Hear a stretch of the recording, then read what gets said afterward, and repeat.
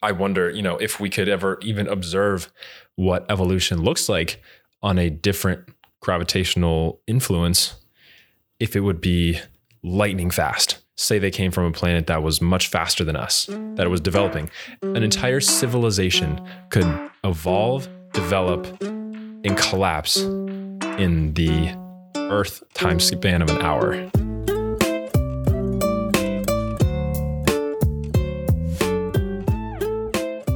Welcome back to the Certain Uncertainty podcast and part 2 of our conversation about time, physics, and reality. In the last episode, we talked more specifically about the microscopic view and the individualistic view of time in your life. In this episode, we're going to go deep into the physics and the perception of time and how on a macroscopic scale in society and the development of nations, and also the changes within astronomical physics that predict and help us understand the passing of time. How you doing, John? I'm doing well, doing great. Ready to get into this time. So I think the big question that we want to start off with is the physics. As we approach the physics of time and thinking about how gravity is the ultimate universal equilibrium or equalizer of time and what we feel. How could we even start to comprehend the existence of intelligent beings on a gravitational difference or spectrum than we are on? Right. And so if we go into physics, there's basically 4 forces that we're aware of, right? There's gravity, there's a weak intermolecular force, there's electromagnetism, and then there's these strong force, as they call it. And I would say that gravity is the binding principle of all of these. What generates the strong force? What generates the electromagnetic spectrum? What is causing molecule A to be attracted to molecule B? We call this gravity in a very simple sense, right? That there is some level of convergence and divergence in molecules, right? And that convergency is another label for gravity. And so, just forewarn, if you're looking for the most up-to-date top research on physics and so forth, rather than more our understanding of physics, then I would look into research papers, go to Google Scholar, because you're not going to get that in this episode. Today is more of an explanation of how these physical phenomenon can then bring into new imagined realities of time. And that's really what this is capitalizing on. The nitty-gritty formulas, why these things are exactly the way they are. You need to go into more in-depth research in academia fields, because we're not going to cover that today. Exactly. And I think the question that has fascinated me for most of my life is this relationship between gravity and time and this world that we live in on this tiny, tiny little scale of the time spectrum.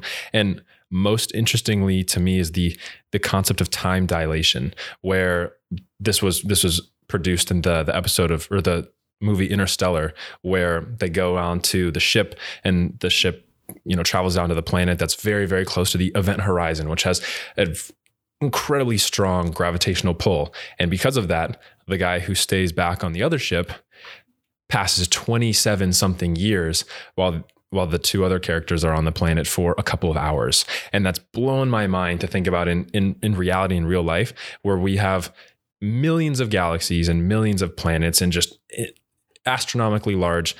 Is there a planet out there that, say, John, you could travel to, that has a much stronger gravitational field, which means time travels much faster relative to you than to me? If we were able to communicate with each other, which is physically impossible to go through a communication between 2 gravitational strengths, but say I could watch you somehow, theoretically, would you just be zooming around, evolving at incredible speeds relative to me? So, yeah, I would say, because we are carbon-based life forms, I'm just going to bring a little reality to this. Because we are carbon-based life forms, no, because I'll probably die, right? I mean, what's happening, carbon is a pretty small molecule, and you have a loosely bound shell of electrons. And this is what makes it great for life in our Earth, because we can easily attach new types of atoms and so forth and build molecules very quickly with carbon, because it's such a small little entity. But because of that, when I subject it to larger gravitational forces, because the forces, the electromagnetic forces of the actual atoms bound to carbon are pretty pretty weak, albeit relatively, it'll probably just pull off all of the electrons, and it'll probably cause me to mutate, get cancer really quick, and actually, stunt me. Now, if I was able to, say, not be a carbon-based life form, if I was maybe a silicon-based life form with a little bit larger radius of electron shell, right? If you have that, then it would require maybe a bigger pull to actually start messing around with the electrons held onto the atom of silicon. And then I would say that it would change the rate of our evolution. Because this is then the why are we carbon-based life forms, right? Why not silicon-based life form? These are both atoms with 4 protons, right? Or sorry, not 4 protons, with 4 valence shell electrons available, right? And so they can accept basically 4 different types of atoms that can bind to it without getting too much into the chemistry of it, right? The question though is why did our biology choose a little bit messier, a little smaller of a molecule rather than a bigger, more stable one? Right. And for computers, we always use silicon because of its stability. We don't know how to mess with carbon as well. We can kind of mess with silicon on Earth because it's a little bit more stable. It has a nice crystalline structure that is easily manipulatable relative to carbon, which is just crazy and sporadic sometimes.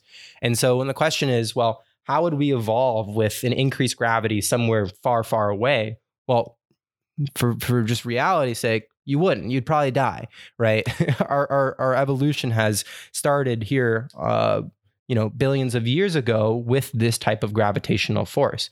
However, that is not to say that we can't manipulate the stability of our own type of organism, right? We're already building, cybernetics in some sense, right? And that's where I really jump into it. It's like, okay, well, how do I then change my own carbon-based electric potentials or whatever to be a little more stable?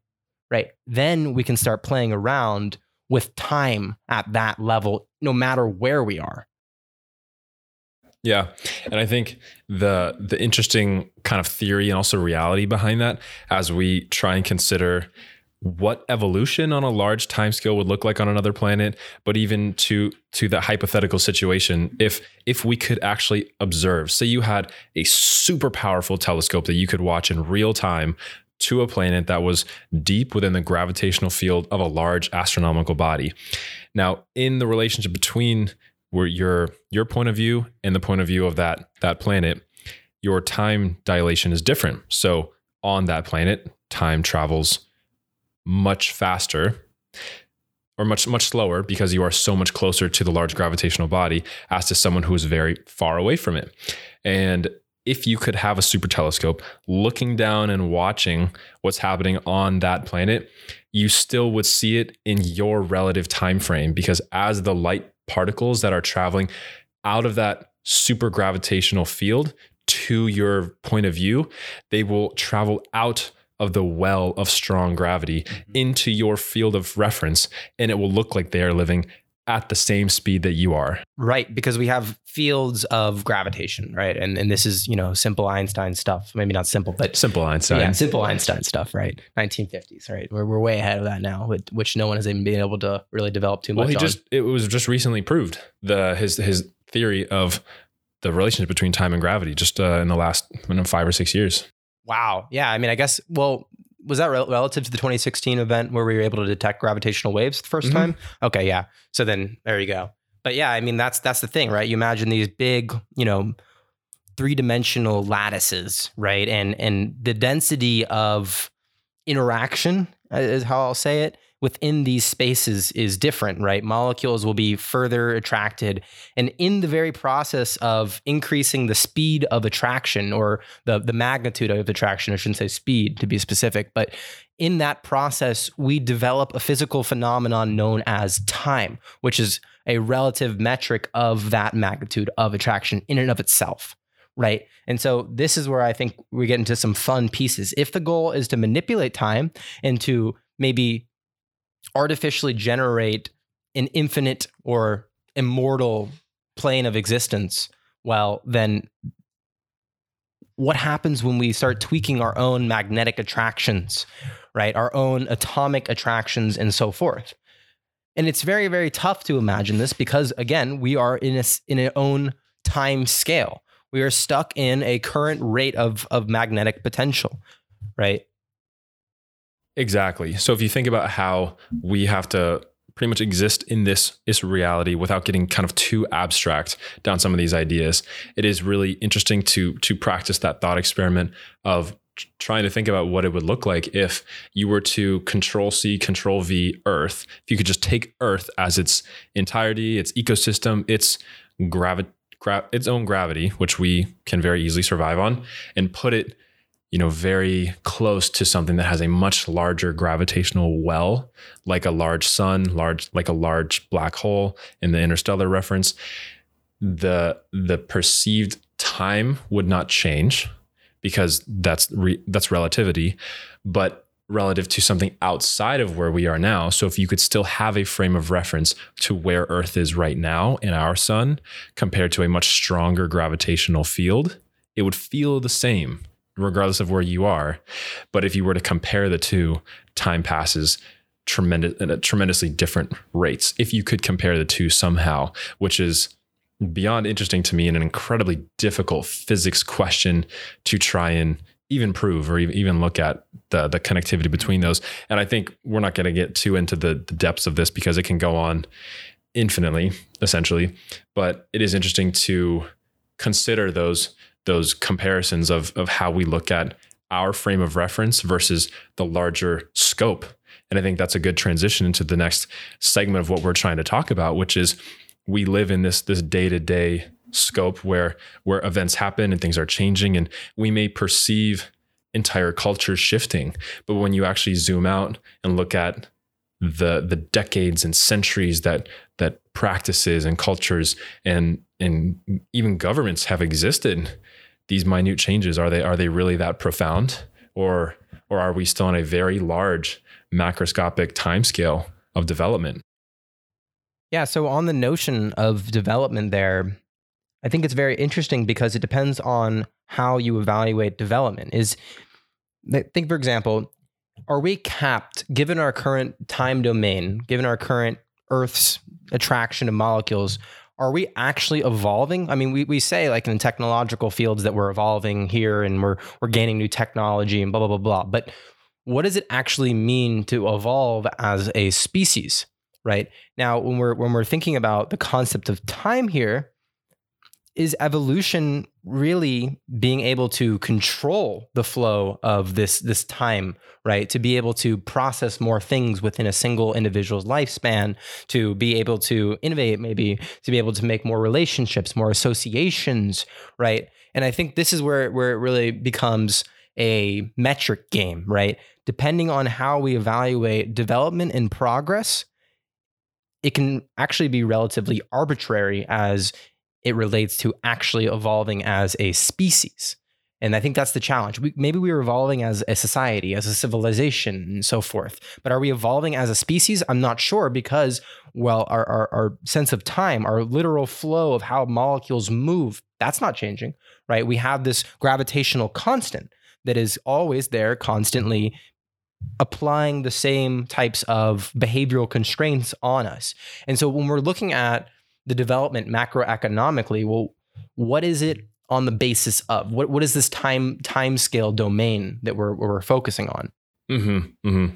I think that's a really great point, and it is such an interesting conversation to try and frame what the scale of evolution looks like in modern human beings as we continue to diversify our cultures, as we continue to diversify our genetics, as people have greater accessibility to move around the world and live in new environments and have, new relationships and new foods and all these new stimuli that are affecting not only your epigenetics, but your genetics as they breed as a whole, which is really interesting. And I've always wondered, as we look back 1,000, 5,000, 10,000 years, we can very clearly see that there are physical and physiological differences in the Homo sapiens that existed in those years and thousands of millennia, or in the millennia time scale.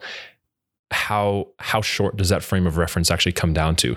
To what rate? What is the minimum number of generations that you can observe human beings evolving in their brain size, in their average height, all of these factors that are continuing to change. And the material composition of these individuals might change, but does the actual evolution of these species change, right? If I plopped a Homo sapien, right, a Homo sapien, not anything earlier like a Homo erectus, which is 1.6 million years ago. I'm talking Homo sapien, the most up-to-date human being, right? If I plopped a Homo sapien from about, a few 100,000 years ago, this is a common question, grabbed a Homo sapien from a few 100,000 years ago, let him develop in our society, would we be able to distinguish that the modern day humans are more evolved than the prehistoric Homo sapien, right? We took him from when he was a baby, right? So all of the normal learned behavioral mechanisms that you'd see are still going to be present within this Homo sapien from way, way long ago. And he probably wouldn't even know.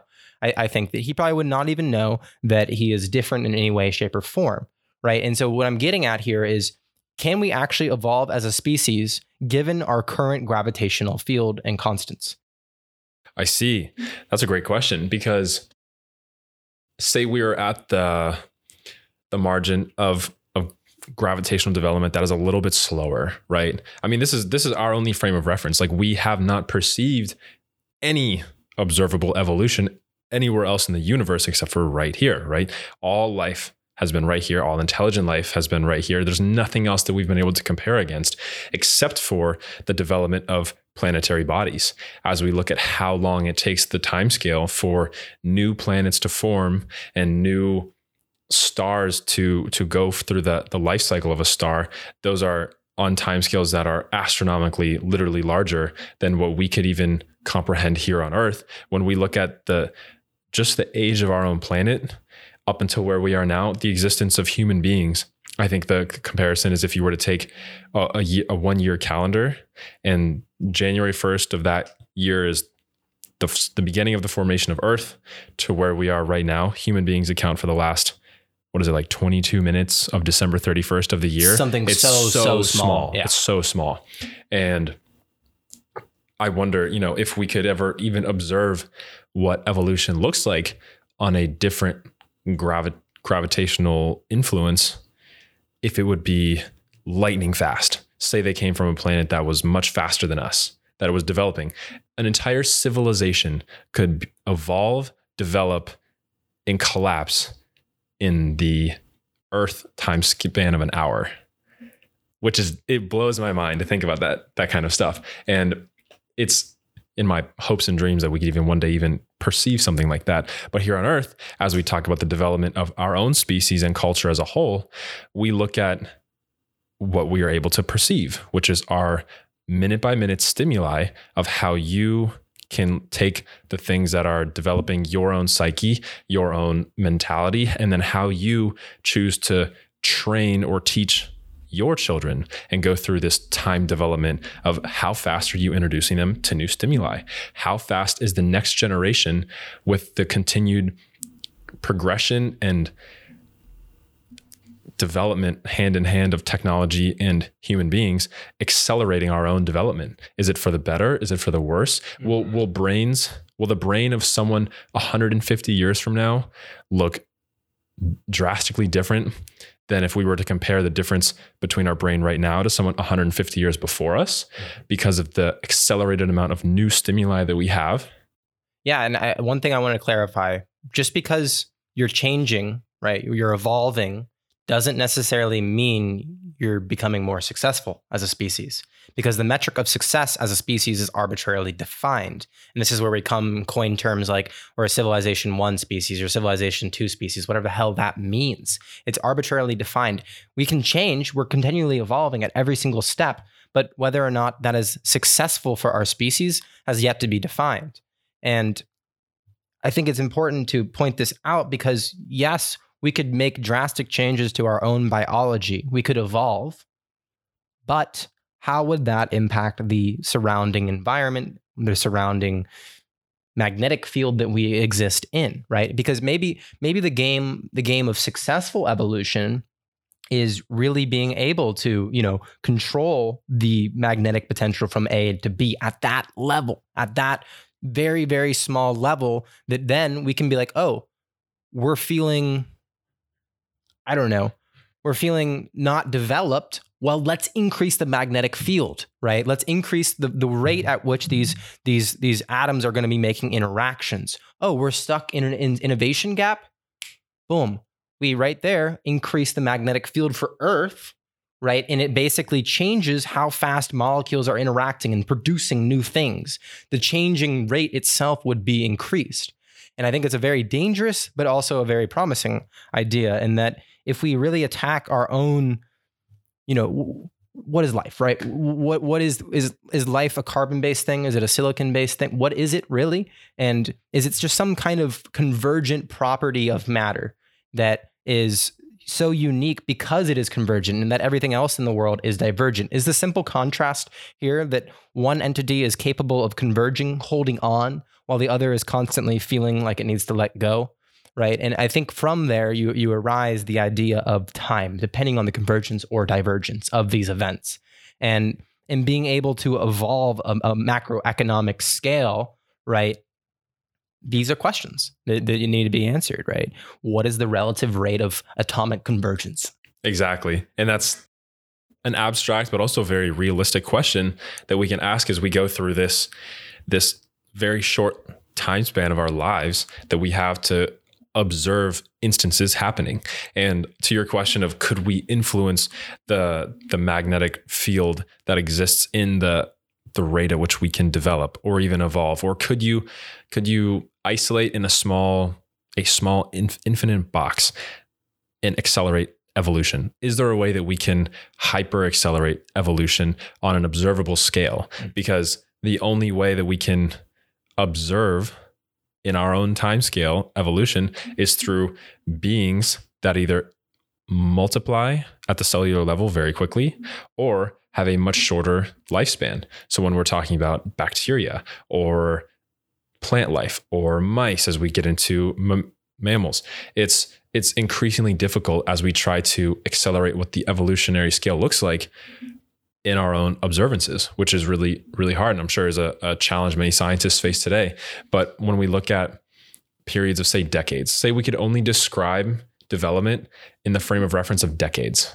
And as we go through our own cultures and we look at, okay, say you could only describe events and feelings and cultures in the tens. So say the 80s, only the 80s, not 81, not 82, the 60s, the 1490s. Let's go even greater. Let's say every 50 years. It's only the first half or the second half of every century. You only have the vocabulary to describe events of the late 50s or the previous 50s. And then from there, I'm sure we could start to piece together, general trends. And it's almost like a graph, like a parabola. As you place individual points, the more points you place, the more granular your curve looks. And the less points you have, the more broad the trend line will look.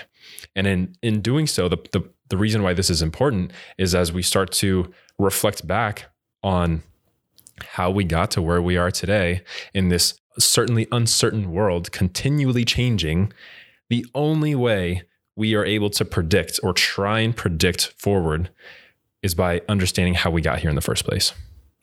Yes. Understanding is a form of communication, though. It's a form of interaction. To evolve, one might say, is to communicate, because in the process of communicating, you need some kind of physical substrate. In this case, maybe it's air that we're talking to each other with, right? We're basically vibrating the atoms, the nitrogen atoms, the oxygen atoms in the air in order to, each one of these atoms is interacting in order to communicate something. And we just call it communication, but in reality, there is a gravitational constraint to the idea of communication in and of itself. What is the rate of communication? What is the rate that I can interact with my individuals? When I have a thought, for example, and then when I say it, right, you're basically learning about what I'm communicating in a past tense. When I say something, I'm thinking it, but then I say it, and the time it actually takes for those molecules to interact and actually receive to your ear is at a delay.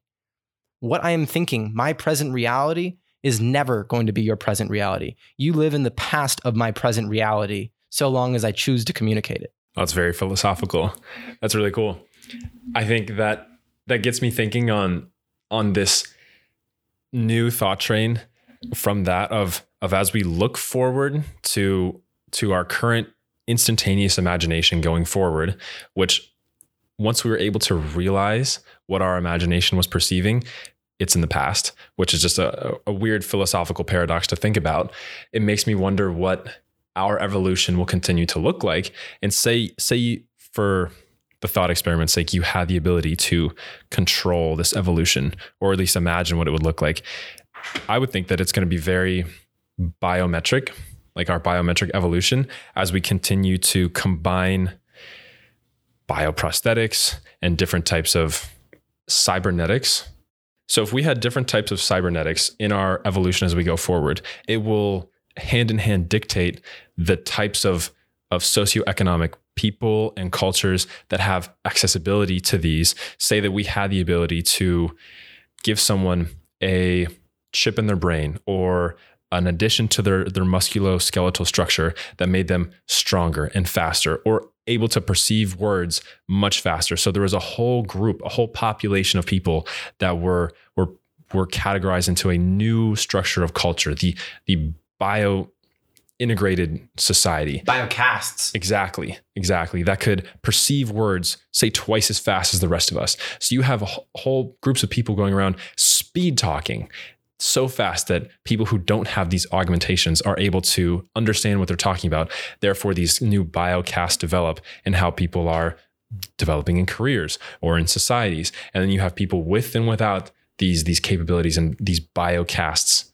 As technology continues to evolve with us, we are evolving with technology as a species, which is wild to try and think about. We are a form of technology. We are in a self. This sounds weird, but we are tools, right? And without being, a douchebag is not what I'm referring to. I'm literally referring to a actual tool. We can, fasten things, we can move things, we can pick up objects, right? This is what reality is, right? And in that process, we are in itself a tool for reality. And here's the thing that it comes down to when you're talking about these cybernetics. When you're looking at, well, what are valuable cybernetics? I think the general area that you should focus in is, okay, well, what is the impedance of my communication? So for example, when I'm talking to you in person, I have the impedance of air, and luckily air is not that bad of an impedance. So it's relatively quick that you understand what I'm saying, and hopefully we're pretty close. However, when we're across continents, right? Well, the impedance is pretty great, right? I can't say a single word and you'll actually understand me, right? Then I get on a cellular phone, and it turns out the electrons are going to be able to travel across in the transatlantic line underneath the sea and be able to reach your ear at some point in time, right? What you're doing right there is just allowing the interaction that undergone in my own atoms to propagate to a very salient other interaction site, in this case, another human being. And I think in the process of cybernetic creation, it really comes down to removing those impedance gaps, right? So in the context of me speaking to you, maybe I don't want to have to worry about the delay of the time sound travels. So we have these chips, and radio frequency waves will actually travel much faster, right? And so then you'll be able to actually be more up to date in my present reality, right? And so that, I think, is where you can really start to identify a market there, a whole. So mind blown, literally. So if you were to give you and I this communication capability, augmentation integrated into our brain, I could convey to you an entire idea that would normally take, let's say, 300 words or 5 pages in a matter of seconds. Mm-hmm. We could fully communicate a full comprehensive idea. Like, okay, the movie, The Matrix. I need to learn how to fly an Apache helicopter. Done. I know how to fly an Apache helicopter now. Essentially, that's what we're referring to. And if you were to take that out of the sci-fi Hollywood realm and actually think about what this would look like on a global education and communication scale, our ability to convey information without misinterpretation. And then from there, you could take fields that are so wildly differentiated that could combine to produce further innovations and discoveries, like things we've never seen before. Because now more than ever, the capability to synthesize new information and integrate that into your base learnings and understandings is becoming ever more competitive. And like the prime case of that is computation, software engineering, data analysis, and statistical modeling for every single field that exists is so prevalent right now. Yes. And this, in my eyes, is either a big detriment to our evolution. I mean, well, I shouldn't say detriment to our evolution, but a detriment to our successful evolution. And the idea that maybe our successful evolution is the ability to interact with others with the least level of resistance, right? And in that process, you basically establish the quickest communication line. Or another way to think about it is if you think of evolution as a constant experiment that is constantly trying out new options, what you're doing is speeding up the test reaction. You're speeding up the experiment. And to me, this sounds like a new frontier of exploration. If we can speed up the reaction, well, how much can we actually obtain in a shorter amount of time? That's where we start playing with our evolution without having to interfere with our own gravitational forces that are binding our own sense of time, is we escape our own limits in our biological five senses. Right? When I have these vocal frequencies that are generated by my vocal cords, that's inefficient. Sound is terribly inefficient. It rebounds on everything. Okay, well, how do we evolve? Well, let's think about those resistances in the way. And this is how we change as a species and I think become, maybe a civilization 2 species or something like that. Right? And it's this reality that, hey, we're used to these types of interactions with others. That doesn't mean they're going to stay. It's not a static system. Our time scale is just really small because as humans, we only are able to comprehend what we call a few, decades at a time, maybe like 60, 70 years, 80 years, which is still such a limited amount of time to even process information. But that's also because the rate at which we can absorb communication is limited. So what happens when we increase that? How does our sense of time change? I'm sure lifetimes would feel like they double. If you could take 3 weeks worth of learnings and condense that into 5 days and use that information effectively, even faster, to communicate new ideas, to accelerate innovation. This is the $1 billion questions of how efficiently do we collaborate with others, with our education, with peers, with how we synthesize new, seemingly distanced problems and take this information and continue to pass it from generation to generation. Because now if you take problem set A or subject matter A and subject matter C and combine them into this new modality of thinking, when you teach that to the next generation, are you going to teach them A separately and C separately and then the combination? Or will you only teach them the tools that came from that combination? Probably the latter. And then that will continue to exponentiate like a Fibonacci sequence. Say you take idea point 1 and you add another layer to it and you combine those and you add another layer to it and combine those. By the time you get to the 25th layer, you have massive amounts of breakpoints that are the combination of dozens of layers before that. But when you're at that point at the 20th layer and the 5th number, you're only looking forward from there. You're not evaluating every single layer that came before you, usually to get to where you are. It would take too much time. Exactly. Now you're only moving forward. You're only combining the next set of numbers and layers as you progress forward. And using that analogy in the frame of how we spend our time to learn, I think is why we are continuing to innovate at exponential paces, because our learnings are only as fast as the next frontier that we're accessing and passing on. There's incredibly difficult levels of abstract mathematics and astronomy, but imagine trying to teach this level of astronomy or physics to people in the 1500s. It would take them so much longer because their baseline is so much further ahead. So like right now, kids in elementary school are learning Mandarin from first grade regularly, as well as advanced levels of algebra in middle school, elementary school, and now going to these hyper-competitive high schools that are already teaching linear algebra, differential equations, multivariate calculus, where most often people didn't learn that until their first or second year of college. The baseline's slowly actually more rapidly getting pulled backwards. So the younger generations are learning these competitive skills even faster and faster. Yes. And at some level, you might even say language plays a massive role in the evolution of efficiency in education. When we look at language, for example, how is it that language structures influence the rate at which we can communicate? And what topic sector do these languages influence? So I've basically been studying Mandarin Chinese for the last 6 years, and I've made some pretty interesting comparisons between Mandarin Chinese and English. The general note I would say is that English is very great for science, whereas Chinese is great for poetry. And there are different types of efficiencies with these languages, and I'll explain. So English, it's great for science because in science, you got a lot of big words, a lot of complex ideas, right?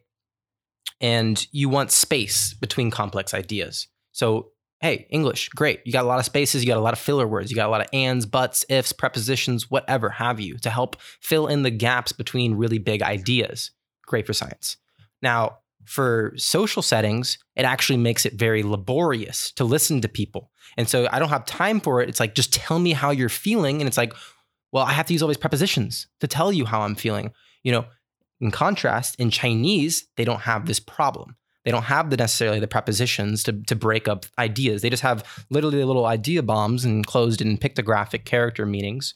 And these characters usually denote different types of feelings in and of themselves. I can say one word and it can communicate a very simple social thing, which would take many more words in English. And that's besides the point of actually drawing engagement and attention, because that's another attribute of the language itself. How does the language engage individuals? And how does that communication then impeded or accelerated by the engagement, the interestingness of the language itself, right? Exactly. And I think as we begin to bring it full circle, it's a fantastic reflective question that you can all ask yourselves is, what is the language that you are using to effectively communicate your ideas and also learn new things in the language of maths or even the language of poetry or different languages, how we communicate with each other and those around you to continually develop and build new skills and collect new forms of interpreting things as you progress toward your goals, because you have the most valuable currency, which is time. And it passes only as fast as you observe these instances passing and create new stimuli for yourself. That's exactly right. And on that, just to somewhat wrap up here, it is in communication where you will find limits to your evolution. Depending on the number of mediums you choose to communicate with, where each language, each mathematical discipline has their own language, each one of these serves as a medium to then propagate interaction of ideas.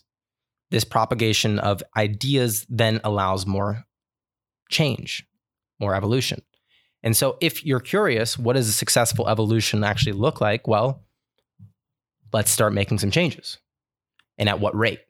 Because you might die by the time you figure out what this all means. Might as well make the change.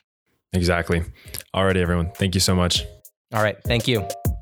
If you made it this far into the podcast and want to hear more content, please consider following us on Spotify, iTunes, or YouTube and sharing today's podcast link with your close friends. We hope this podcast incites you to start some interesting conversations and expand on some of the ideas we've discussed. Thanks again for listening to this episode of the Certain Uncertainty Podcast, a podcast aimed at unveiling the certainly uncertain relationships between some of the most complex systems known to man.